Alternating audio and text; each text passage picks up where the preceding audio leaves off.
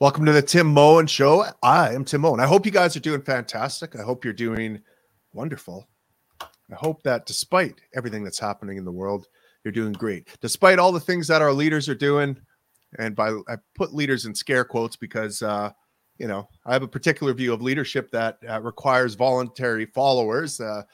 But obviously our leaders aren't, we're not voluntarily following them. We're basically, let's just say the ruling classes. Okay. Now, my question for you, and the question that's been on my mind of late, is are our ruling classes, the people that inflict all this pain and suffering on us, are they malicious or are they incompetent? And that was the question posed by an article that raised a lot of discussion in a chat group I'm a part of on Signal. The article is called Why Hanlon's Razor is Wrong, and They Probably Are Out to Get You. Hanlon's razor is never attribute to malice that which is adequately explained by stupidity or incompetence. So to discuss this article, I brought on my friend and yours, good old David Birnbaum. David, welcome back to the Tim Moen Show. Thanks for joining me to discuss this. Hey, Tim. Thanks for having me. How have things been going, David? What's going on with you? What's new with you? Things are going pretty well. I'm excited to talk about this. I've just been figuring out how to get back out there, what channels I want to be a part of, if I want to relaunch BTI Media or BTI Media's shows or anything like that. Right. Yeah. And after this podcast we're recording this, but right after we're done recording, we're going to try something new. We're going to try Clubhouse out for the first time. David and I are going to try to broadcast on there. And Clubhouse I don't know much about it. I've never used it. I downloaded it, I think, a couple of years ago when it first came out. It seemed interesting at the time because it let you drop into different rooms and listen to discussions that were going on, and you could actually participate in the discussions. You could raise your hand, I think, or do something, and then they'd actually let you speak in the discussion. So it'd be like being part of a podcast or live stream, but one where the listener could actually jump into and be a part of the conversation.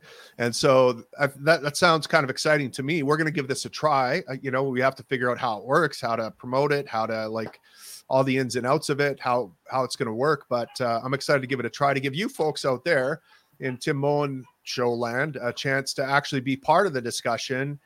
It'd be nice, right? Like if we're doing, I like doing live streams, for example, and they allow some engagement. Like you can type in a question on whatever social media site you're listening to, and we can see it and we can address it, but you don't actually get to join us on the panel, so to speak, and discuss in real time with us while the rest of the audience is listening. And that's what Clubhouse apparently allows us to do. So I'm excited to give that a try and see how it goes. We'll explore all these media types. And the other thing too, audience, I want to let you know is, I'm thinking about doing at least one pod or one live stream a month that just to promote engagement. I want to hear from you guys. I want to hear what your ideas are. I want to feel some pushback. I know I'm wrong about some things. I must be, right? I can't be perfect, even though I think I probably am, but I've been wrong before. So it's likely that I'm wrong again. So you can challenge me and you can, jump on and just be engaged. So anyways, David, thanks for jumping on. No worries. Let's dive. Sorry, I still have this lingering cough. I don't know whether it's from the vaccine or COVID or something else, but I guess it depends what political camp you're in, right, David? Yeah, that's true. All right. So should we just read this article and kind of pick it apart as we read, or what do you want? So I'm glad you first brought up what a leader is. You sort of defined it, because that was my initial skepticism. Was right. I didn't read the whole article. I tried to read it, and I just thought he went in with his premise, which I disagreed with, right? He's arguing that leaders are malicious. And just in terms of where I would want to start the framing of the conversation would be, you bring up a lot the idea of natural incentives in the state, right? And so I think the differentiation that I think is important to make with respect to his full argument in the article about the systems, like one of the examples he brings up is multiculturalism.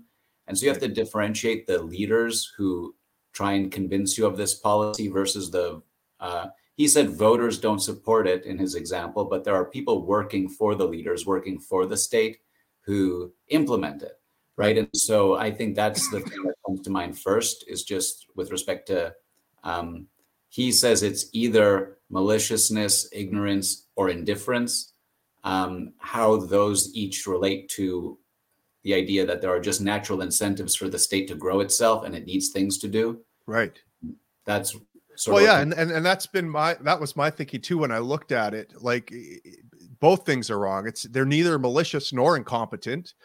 They're very competent at playing the game of statism, and you know, so for example, let's take an example of a policy that had really bad outcomes. That was just terrible. Okay, let's talk about just COVID, the COVID regime. Let's call it.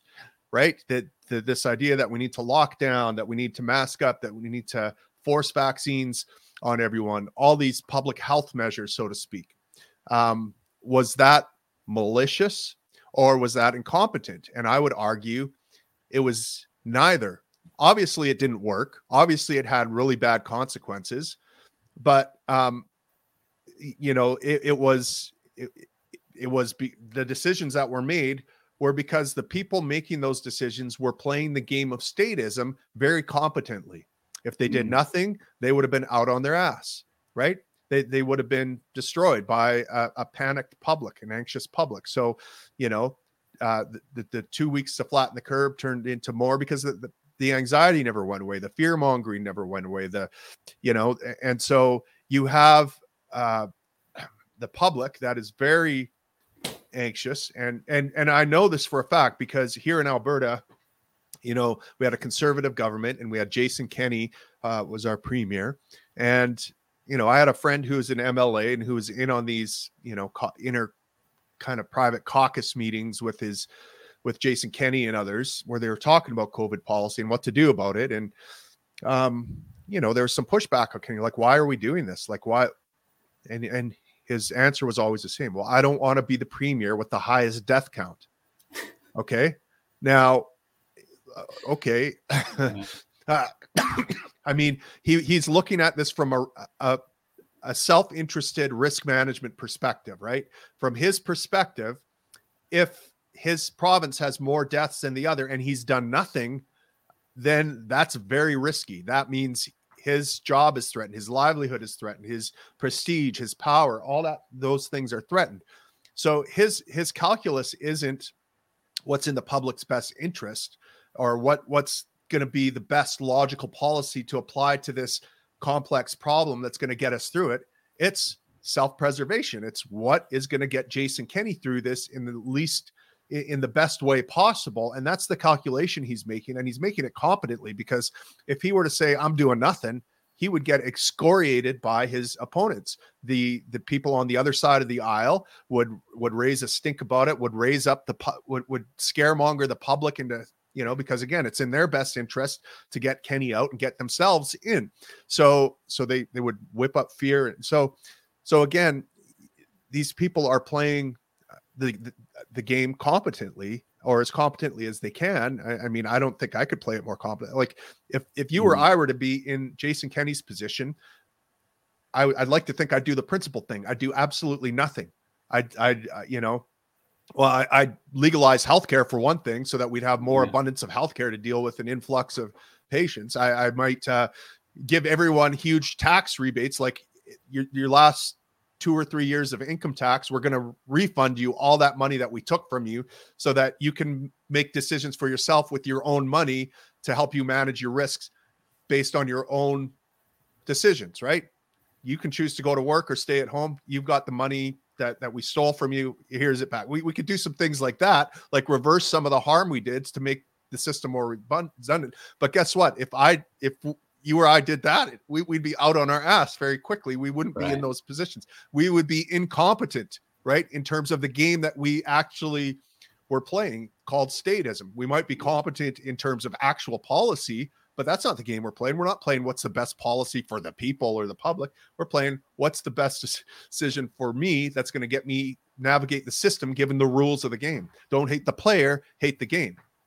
Right. And so I think that's why the article pushes towards the idea of malice then, because they are successful at what they allegedly want to do, right? So, right, they're not stupid at it, right? Jason Right. Kenney has a goal to get reelected. If he was stupid, he'd do random stuff that the people didn't have comfort towards, and he'd end up out on his butt, right? And that's why I liked you bringing up like your definition of leader, and we could get into that again, because it's, are leaders malicious? And okay, there's something about them being, it's difficult to know when they have specific goals in mind, right? Because the idea is they think they're helping, right? So it brings up to me the idea of the road to hell is paved with good intentions, right? Each of these leaders that have power, like they can be malicious or not. And if their goal is just to hold power, they can, in their own mind, weigh the net like problems of the masses versus their desire to hold power in a malicious or stupid way, right? And so that's why this article does hit on this good point of, he's claiming it's one of those two, or maybe indifference. I think indifference is more the rote people underneath the leaders. The actual leaders aren't indifferent to being in power. No, right? They want it. They're highly motivated. He puts forward that it's indifference, but I don't think the leaders would be indifferent because they really care to keep their power. Right. And, the other thing that might be interesting to do is define what is malice, right? Because, so for example, if I'm doing something in my self-interest and it knowingly harms someone else, is that maliciousness, or is it something like callousness or something like that? Well, maybe, but I think I have a higher standard for maliciousness. It has to be something like, the desire to, like something that has sadism in the mix, right? The desire to actually harm someone. So I think of school shooters in the nihilistic kind of worldview they have of burn it all down around me, including myself, kind of thing. And that to me is kind of malicious, or like, the intent there is to actually cause harm. That's what I think of when I think of maliciousness. And I don't think that's what's happening here. I think maybe indifference is the right word, because it's like, okay, I don't care if I'm causing harm to other people, as long as I'm okay, as long as, and if my policies are good, that's great. If they're bad, who cares? Either way, the policy is all designed around me and I could care less. I'm indifferent to what's going on with the actual people I'm supposed to be serving. But I actually think it might be even something different than indifference, because I'm remembering, I remember watching this Noam Chomsky interview where he's talking about, how the media is complicit in manufacturing consent to be governed or something like that. And the reporter's pushing back. He's like basically saying, are you saying that I'm trying to manufacture consent here and that I'm doing this intentionally? And Noam Chomsky said something like, no, I'm saying that you wouldn't even have your job unless you believed you were doing what you were doing was good. And by virtue of that, you're manufacturing consent. In other words, you believe in the system of manufacturing consent and you don't see anything wrong with it. And you actually think you're doing a great good. Right. And so I think what I'm saying is these politicians actually likely believe that what they're doing is for the greater good. They might have to crack a few eggs to make that omelet. That's a kind of a utilitarian calculus they make. Like, okay, I know this little thing I got to do is a little bit harmful, but it's for the greater good. There's something better that's going to be served by this. So I think that not only are they self-interested, but their self-interest also probably aligns with what they think of as the greater good, or they might not be in that position to begin with. Right. And I think the idea to touch on is that socialism spread in the post-World War II era, right? And so all of these people, what is the nature of the state? What should it do at all? They're influenced that, well, it needs to do something. It should maybe do a lot, right? To counter Noam Chomsky's argument, it would have to be a bunch of libertarians as the only people doing news. And all they said is, hey, anyone who claims they're in government, why are you doing anything? Why are you doing anything? Versus manufacturing consent of, this is what the government's doing and it's nice, don't you know? And then it just becomes, well, what exactly are they doing? Right. Right. Yeah. Right. And I mean, look, if you are, this is, I can't remember the name of the psychological phenomena, but basically it's you convince yourself that what you're doing is good, kind of ex post facto, right? So if you enter the media, Well, and so yeah, can I? Yeah, yeah, so I don't jump want in. to say expo. I don't agree with the ex post facto part, because that implies that like each time you think you're doing good, you rationalize afterwards. Where it's sort of more like child soldiers, right? The first time they're pushed to do something, and then they ex post facto say it was good, and then they don't think about it again, right? Right, So it's the first year or less. Oh no, this must have been good, and then it's just how I am, versus each time going into it right, and then that's more tending towards malice, right? But like not that right, many people go into work every day and think this is bad, right? I'm a hitman, I'm going to go kill someone or something like that, right? And so it's just this weird, right. sorry to interrupt, but it's like it's getting this buy-in, right? You said the manufacturing consent is like even just in their own head of why do they have that job in the first place? Right, right. And actually, a way to look at this, we could look at a concrete example of how this all plays out. I remember writing this article once because I had taken, I'd done a call where we had a patient who was in serious life-threatening shortness of breath. Okay, they were like, our intervention saved this person's life because of our aggressive and competent clinical approach to treating this person, getting them to the right destination. All the things we did were just like, we were, kind of high-fiving after the fact of how good we did on this call, and like feeling super stoked about having saved a life. That's a pretty big deal. And we feel good about that. That's why we get into this profession in some degree. Well, while we're in the middle of high-fiving out in the ambulance, as we're leaving the hospital, I get a call from a supervisor saying, "Hey, just so you know, we just had a complaint lodged against you by the charge nurse at the hospital." And we're like, "What?"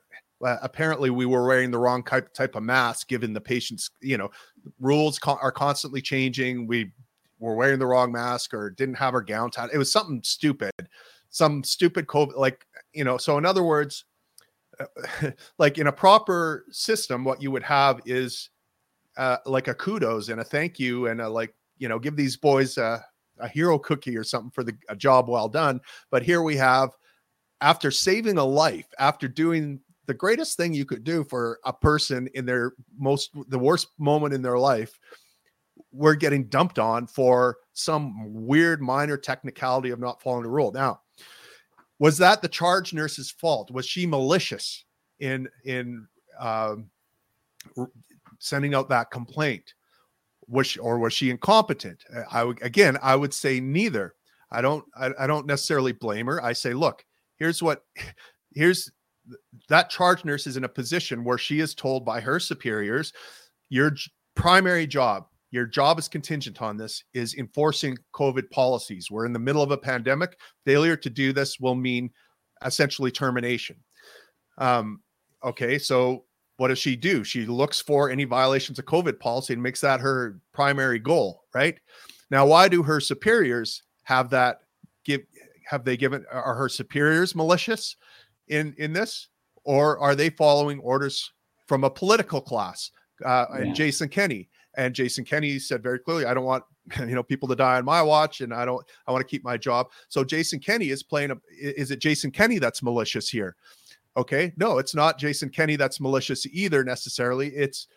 He was put there by voters who had clear expectations, or some expectations of him, and and he's in a system where if he doesn't do something, he'll lose his voters to Rachel Notley, his opposition, who will make a big deal. So he's making a political calculation based on how he knows the people will react to propaganda that the opposition puts out or whatever. Now, is it the people's fault that they're so easily swayed by propaganda and so easily baited by fear, and that they participate in this system, and that they believe so strongly in the state and that it should solve all our problems? Okay, maybe it's there, but is my neighbor malicious? Is my neighbor, or is he incompetent? No, again, he's playing a game. So again, here's what I'm saying. I could put myself in the shoes of every single person along that line and think of the incentives and the pressures that I would face. And I would be stupid to think that I might act differently. except I know I would, because this is something I've thought of deeply. Because one of the things that got me into the realm of free thinking and eventually libertarianism is realizing and having the brutal realization that, because what happened with me, David, was okay, I realized at one point that my entire worldview, my entire way I interpreted and perceived the world was put there by my culture, by the people around me, by my pastor, my family, my community, my public school, all those things. And had I grown up in another part of the world, in another family, in another culture, my worldview would be completely different. And it's, I like to, at the time, I like to have thought I was a fairly smart dude who could think through things and develop his own worldview. But the reality was, no, I wouldn't. And then I thought, well, what if I had been born in, or I was, in Germany during the Nazis? Would I be a moral hero, or would I just kind of go along with culture the way I've been doing my whole life? So I think most people just kind of go along with culture and the beliefs that they have and the matrix that they're plugged into. And so, I like to think that I would, if I were in any of those shoes, I could break out of that. But 20 years ago, I don't know that would have been the case. And I think for most people, that's not the case. They're just kind of plugged into this matrix and they don't challenge it, because the stakes for challenging it are very grave. I mean, if you that was one of the worst years of my life when I unplugged from the matrix, so to speak, and realized that the world that I was looking at through these matrix eyes that were put there by my programming from around me was not the world that as it was at all. And now I had to figure out where I was. And I literally felt like Neo, like trying to figure out, it was dark and gloomy and just miserable, trying to wade through. Anyway, sorry, I'm ranting. I don't know if you have any thoughts about what I said. No, I think the main thing that you were aiming at is, what is malice and how do you know if some human is malicious? Right. Was the woman who called the mask issue in on you malicious? Is Jason Kenney malicious?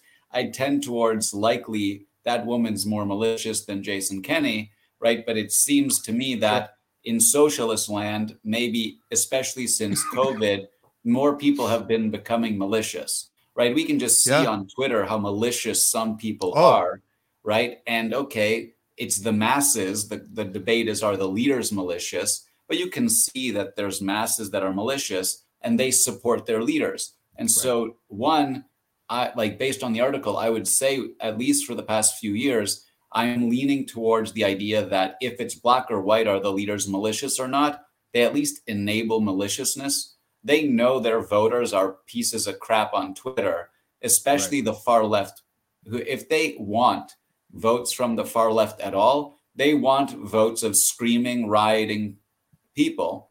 And that's people who are full of malice, right? How each of these leaders then tries to leverage that malice that's blowing out in our culture, right? They're not stupid about it, right? We agreed they're not stupid about it. They are getting reelected. They're not indifferent to it. They want to get elected.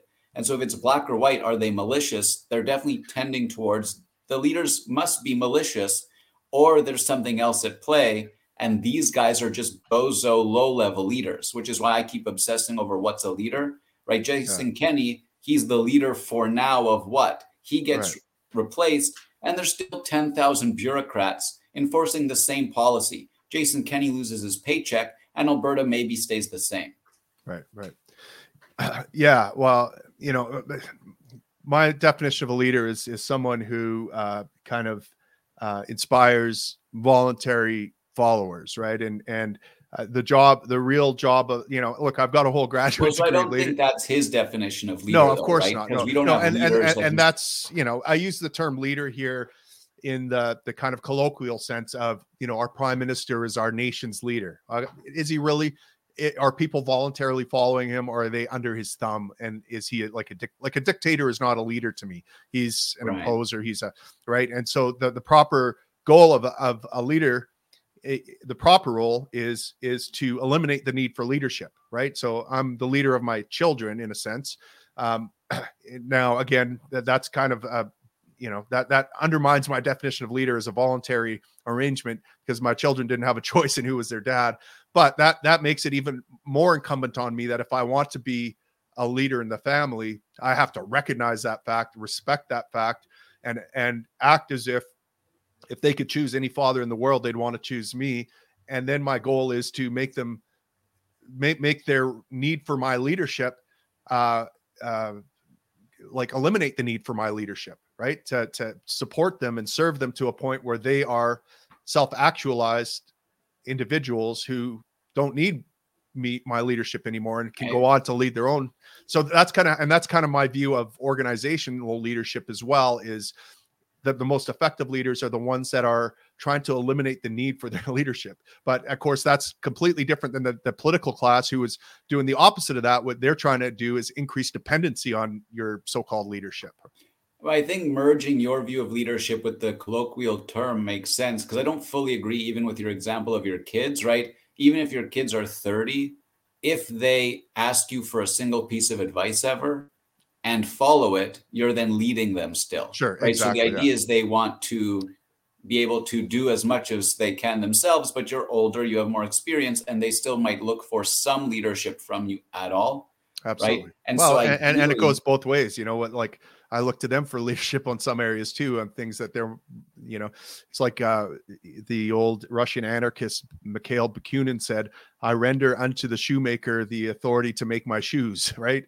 In the realm of shoemaking, I recognize I'm not an expert. Therefore, I voluntarily submit to the leadership of the shoemaker here. And so that makes me think, like, we do live in a division of labor society. And I think perhaps too much of the divided labor then gets monopolized by the state, right? Yes. And so what the leaders of the government are in charge of, people tend to think they're stupid or ignorant because there's 10 trillion things, right? Jason Kenney can't possibly be malicious about all 100 things in his portfolio. Maybe right? So like Dalton McGuinty was corrupt about something, right? Justin Trudeau and Bill Morneau were corrupt about something. So maybe they were malicious once, but they're not generally malicious people. Even if one time Trudeau did have a meeting and plan something to help him hold power, people don't net out to want to label some human, especially a would-be moral leader, as malicious. But that's why this article, I think, says if you have to pick, it's malicious. And I pulled out this one line that I really liked. As long as the ruler is allowed the wiggle room of being thought of as a moron, no moral condemnation can really stick. So if you're trying to understand what is badness, what is malice, what is evil, if you have to look at actions and people, both, as separate phenomenon, and try and stick onto each of these would-be leaders or alleged leaders, the actions they're taking that we deem as malicious or not. But they do so many things that nothing sticks, right? And it's hard to condemn them as a person. Yeah, well, I mean, I think the point of this article is to look at what the author saw as destructive policies, mass immigration, multiculturalism, COVID policies, and try to figure out, okay, are these people just stupid, or are they actually, do they have evil intent here? And again, if I were going to revise Hanlon's razor to something like Moen's razor, it would be something like, never attribute to malice or stupidity that which can be explained by a player just playing the game competently, or something like that. Again, don't hate the game. Now, and even with like the thing that that you said really spoke to me, which is like, there's a lot of maliciousness out there. You see it online, you see it everywhere, and especially on the left, they promote this. I mean, we'll obviously see it on the right as well. I mean, we just saw, a transgender man shoot up a school in Nashville, kill 6 people. And, there's a lot of hate floating around online about how Christians are evil when it comes to, there's an environment that provokes malice towards Christians, let's say, in that community.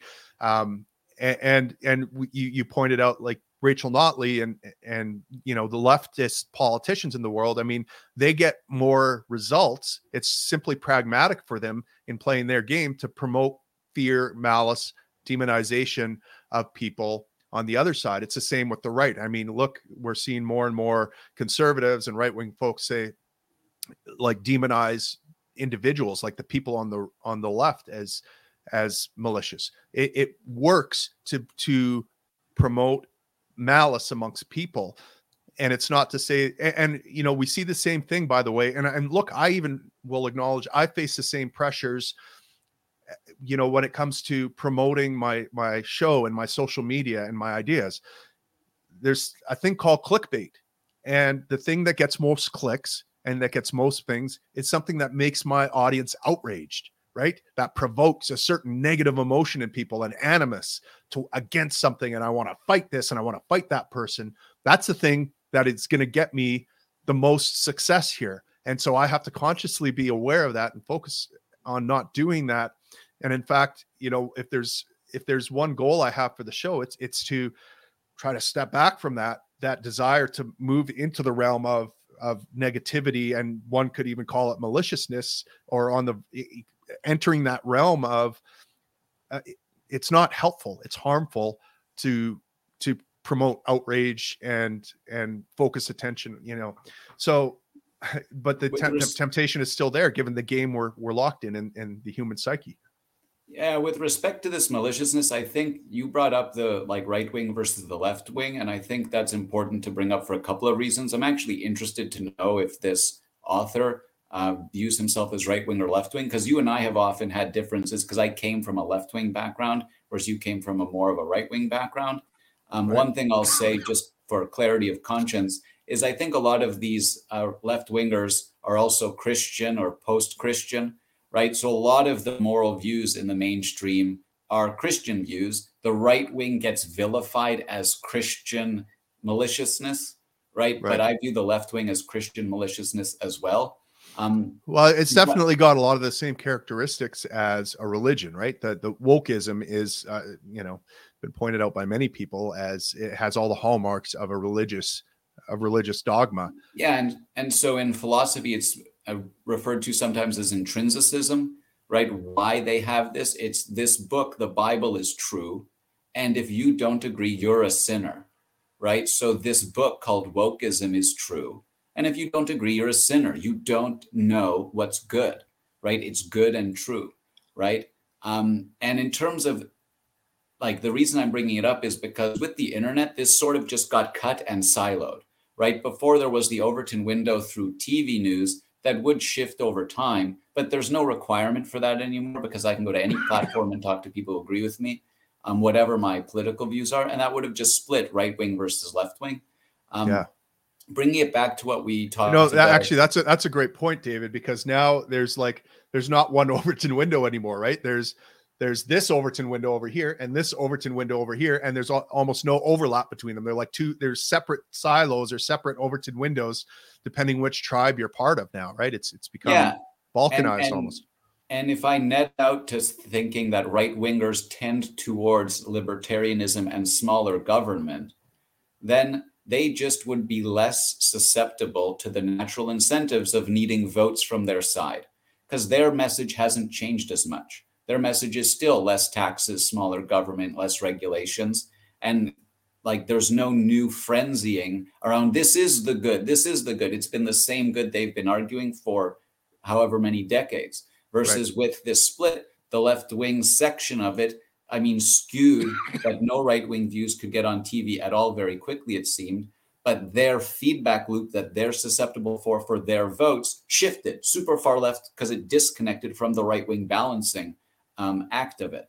And I have another point related to leaders and how people view this, which is why I brought it up. I would like to know the author's view, because who he views as leaders and how leadership runs. This is what you were talking about, Jason Kenney or Trudeau. How do we know if they're malicious? But do you have any other? I wanted to bring that up. But the one thing I want to bring up was the danger of viewing this from this kind of polar opposite lens of malicious versus incompetent, is that if it's either of those things, then all that's needed is to replace the incompetent or malicious leader with a competent and virtuous leader, right? And if we just get a virtuous, competent leader in there, the guy I support, the Maxime Bernier or the Pierre Poilievre or the Bernie Sanders or whoever you think is the virtuous, competent leader, all we have to do is put that guy in there and things will get better, a whole lot better, right?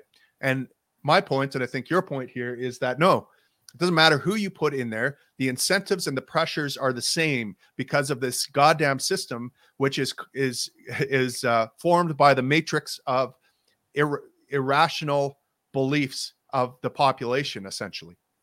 Right, and that's why you have to separate out the people from the actions, right? You do want a competent, virtuous person to be leader, right?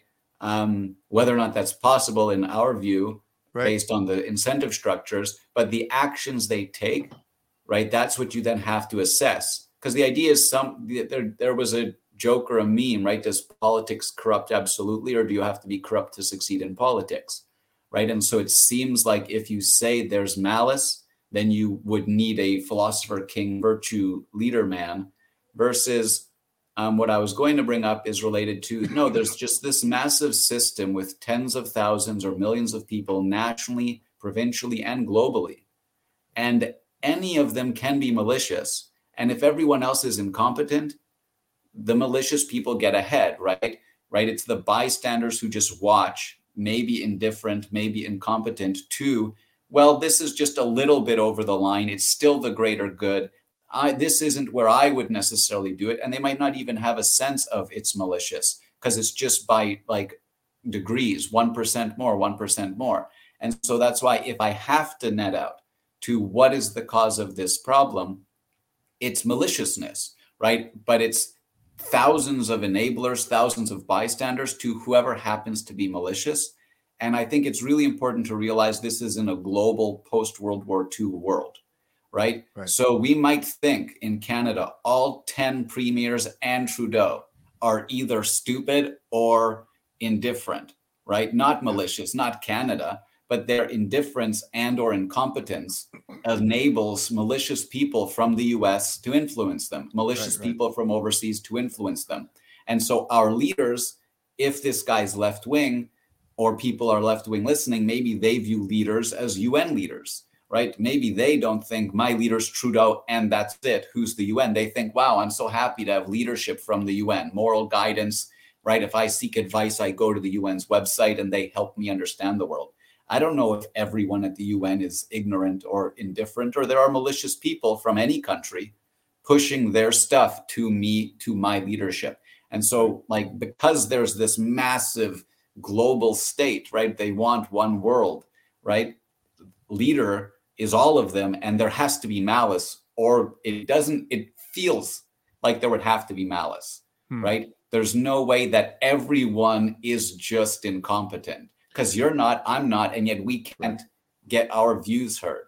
So they must not want our views because somehow they're anti their power, anti their success. Sure, yeah, but again, I mean, I don't think that, you know. Let me give you an example. You know, and look, a lot of people have written about the banality of evil, right? The fact that evil things are often, or maybe mostly, done by people who are maybe well-intentioned but have the wrong viewpoint of the world, or have an irrational belief system undermining it. And I'll give you an example for me that I still feel bad about to this day. I remember being a camp counselor as a teenager and having a belief system that if these kids don't accept Jesus Christ into their heart, they're going to burn and suffer eternal torment. I love these kids, therefore I'm going to do whatever it takes to save them. And I remember talking to this one kid who wasn't a Christian, feeling extremely worried for him, extremely like I wanted to save him from the worst fucking fate imaginable, right? Now, was I malicious when I told him that, listen, pal, if you don't accept Jesus into your heart, you're going to burn and suffer eternally? Was I malicious in that?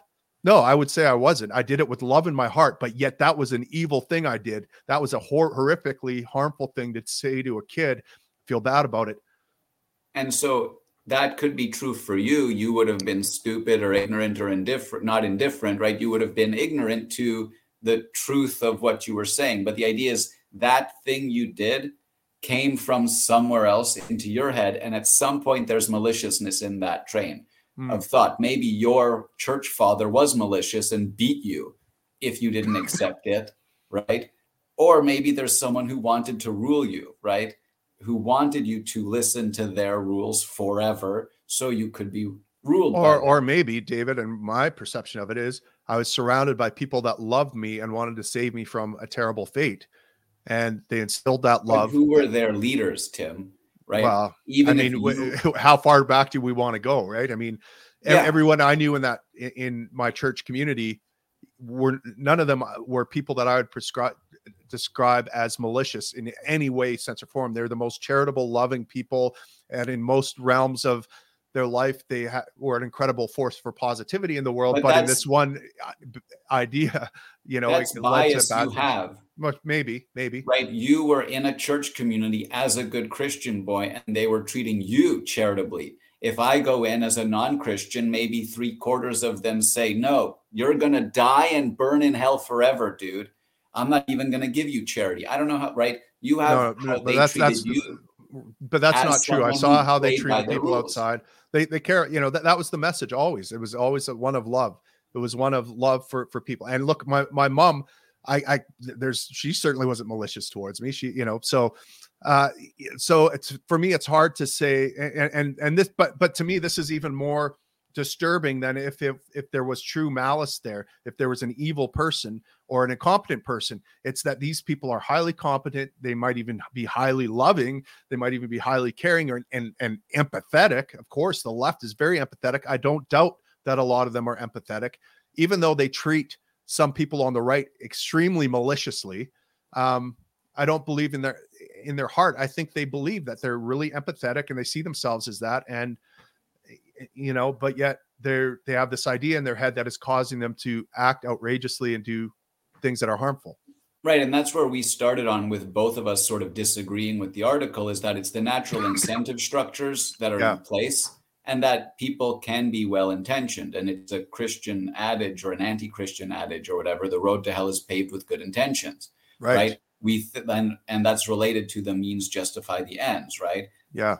And that brings me kind of to the point, maybe that we could close on, which is, look, at the end of the day, the most important thing is the man in the mirror, right? It was having the ability to observe your own thoughts and beliefs, recognize whether they align with actual objective reality or not, or whether they were put there by someone else with who knows what intention. But fact is to look at your own beliefs, examine them, and then that gives you actually some free will, right? It pulls you out of being this automaton in the matrix that is just an NPC playing out a role that is kind of foisted on you by culture and institutions around you, and actually break out of that and have go through the disorientation of trying to rebuild and like look at the world through clear eyes, objective eyes again, and act appropriately. I think that really connects in well with what you mentioned about your kids, and like how you should make a good leader puts themselves out of business. Right. And so that's the idea, is that who does each person view as a leader, and why is it even possible that we should care? Why are there a bunch of people we deem leaders that it matters if they're stupid, if it matters if they're malicious, if it matters if they're indifferent? In theory, we should be more indifferent to one another, net total. And this is something we often get in trouble with, is this global first, not local first mindset, right? If I said, who are your leaders? You go Jason Kenney, not, the guy who helps me at the fire hall, my kids, right? These are the people I go to for moral guidance, a volunteer relationship where they have a bit of a leadership role, right? And so then it just spirals to, well, my leaders, by the premises of the article, are every mayor, every councillor, every premier and MPP, every prime minister and MP, and then, the UN as well. So I have tons of leaders versus I don't have that, right? A lot of, I think, young people in particular view that as leadership because maybe they don't have good role models in reality, versus my leaders were, people I worked with, my boss, whether or not they were a leader, right? And this sort of thing. And so when you're talking about global leadership, I think it's better to bring it back to the idea of who am I and who do I actually take advice from, right? Who we do I could let separate lead it. me? Yeah, we could separate it out into capital L leader, people that have kind of a formal title and role, and lower L leaders. Like sometimes capital L leaders aren't lowercase L leaders, right? They're you know, they're just dictators or something like that. Anyways, David, we need to wrap up because we need to get to our clubhouse. Guys, I'm going to put the links to this article below. I'm also going to put links to my locals page, my Substack page, all the social media thing. Please sign up and join me on my Substack and on locals. There's extra things that go on in those pages. And you can, you know, for example, I'm going to be posting articles on my Substack and different things like that. So you can sign up and sign up for that newsletter that I'm going to be putting out and the content that I put out. So thanks guys for joining us. And David, thanks for coming back on the Tim Moen Show. Appreciate having you, brother. Thanks for having me.